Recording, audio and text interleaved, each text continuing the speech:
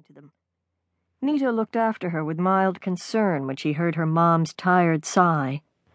For the past month or so, her mom had been alternating between stripping and refinishing all the furniture in the house, and leading several different projects for the local PTA, the biggest of them being the effort to get a new playground built near the local primary school. It seemed to Nita that her mother was always either elbow-deep in steel wool and stain, or out of the house on errands, so often that she didn't have a lot of spare time for anything else. After a moment, Nita heaved a sigh. No point in trying to weasel around it, though, she thought. I've got problems of my own. Kit. But it's not his fault. Is it? Nita was still recovering from an overly eventful vacation in Ireland, one her parents had planned for her to give Nita a little time away from Kit and from wizardry. Of course, this hadn't worked. A wizard's work can happen anywhere, and just changing continents couldn't have stopped Nita from being involved in it, any more than changing planets could have. As for Kit, he'd found ways to be with Nita regardless, which turned out to have been a good thing. Nita had been extremely relieved to get home, certain that everything would then get back to normal. Trouble is, someone changed the location of normal and didn't bother sending me a map, Nita thought. Kit had been a little weird since she got home. Maybe some of it was just their difference in age, which hadn't really been an issue until a month or so ago. But Nita had started 9th grade this year and, to her surprise, was finding the work harder than she'd expected. She was used to coasting through her subjects without too much strain, so this was an annoyance. Worse yet, Kit wasn't having any trouble at all, which Nita also found annoying, for reasons she couldn't explain. And the two of them didn't see as much of each other at school as they'd used to.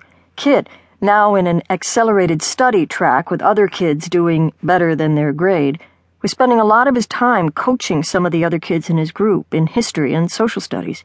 That was fine with her, but Nita disliked the way some of her classmates, who knew she was best friends with Kit, would go out of their way to remind her, whenever they got a chance, how well Kit was doing. As if they're fooling anyone, she thought. They're nosing around to see if he and I are doing something else, and they can't understand why we're not. Nita frowned.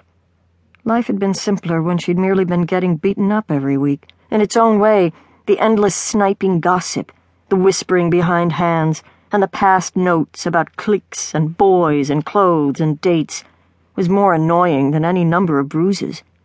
The pressure to be like everyone else, to do the same stuff and think the same things, just grew, and if you took a stance, the gossip might be driven underground, but never very far. Nita sighed.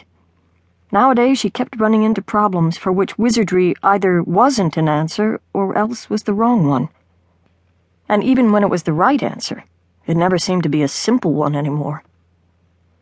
As in the case of this project, for example. Nita looked down at the 3 notebook pages full of writing in front of her. If I didn't know better, I think it was turning into a disaster. Nita knew that wizards weren't assigned to projects they had no hope of completing, but she also knew that the powers that be weren't going to come swooping in to save her if she messed up an intervention. She was expected to handle it. That was what wizards were for, since the powers couldn't be everywhere themselves. This left Nita staring again at her original problem.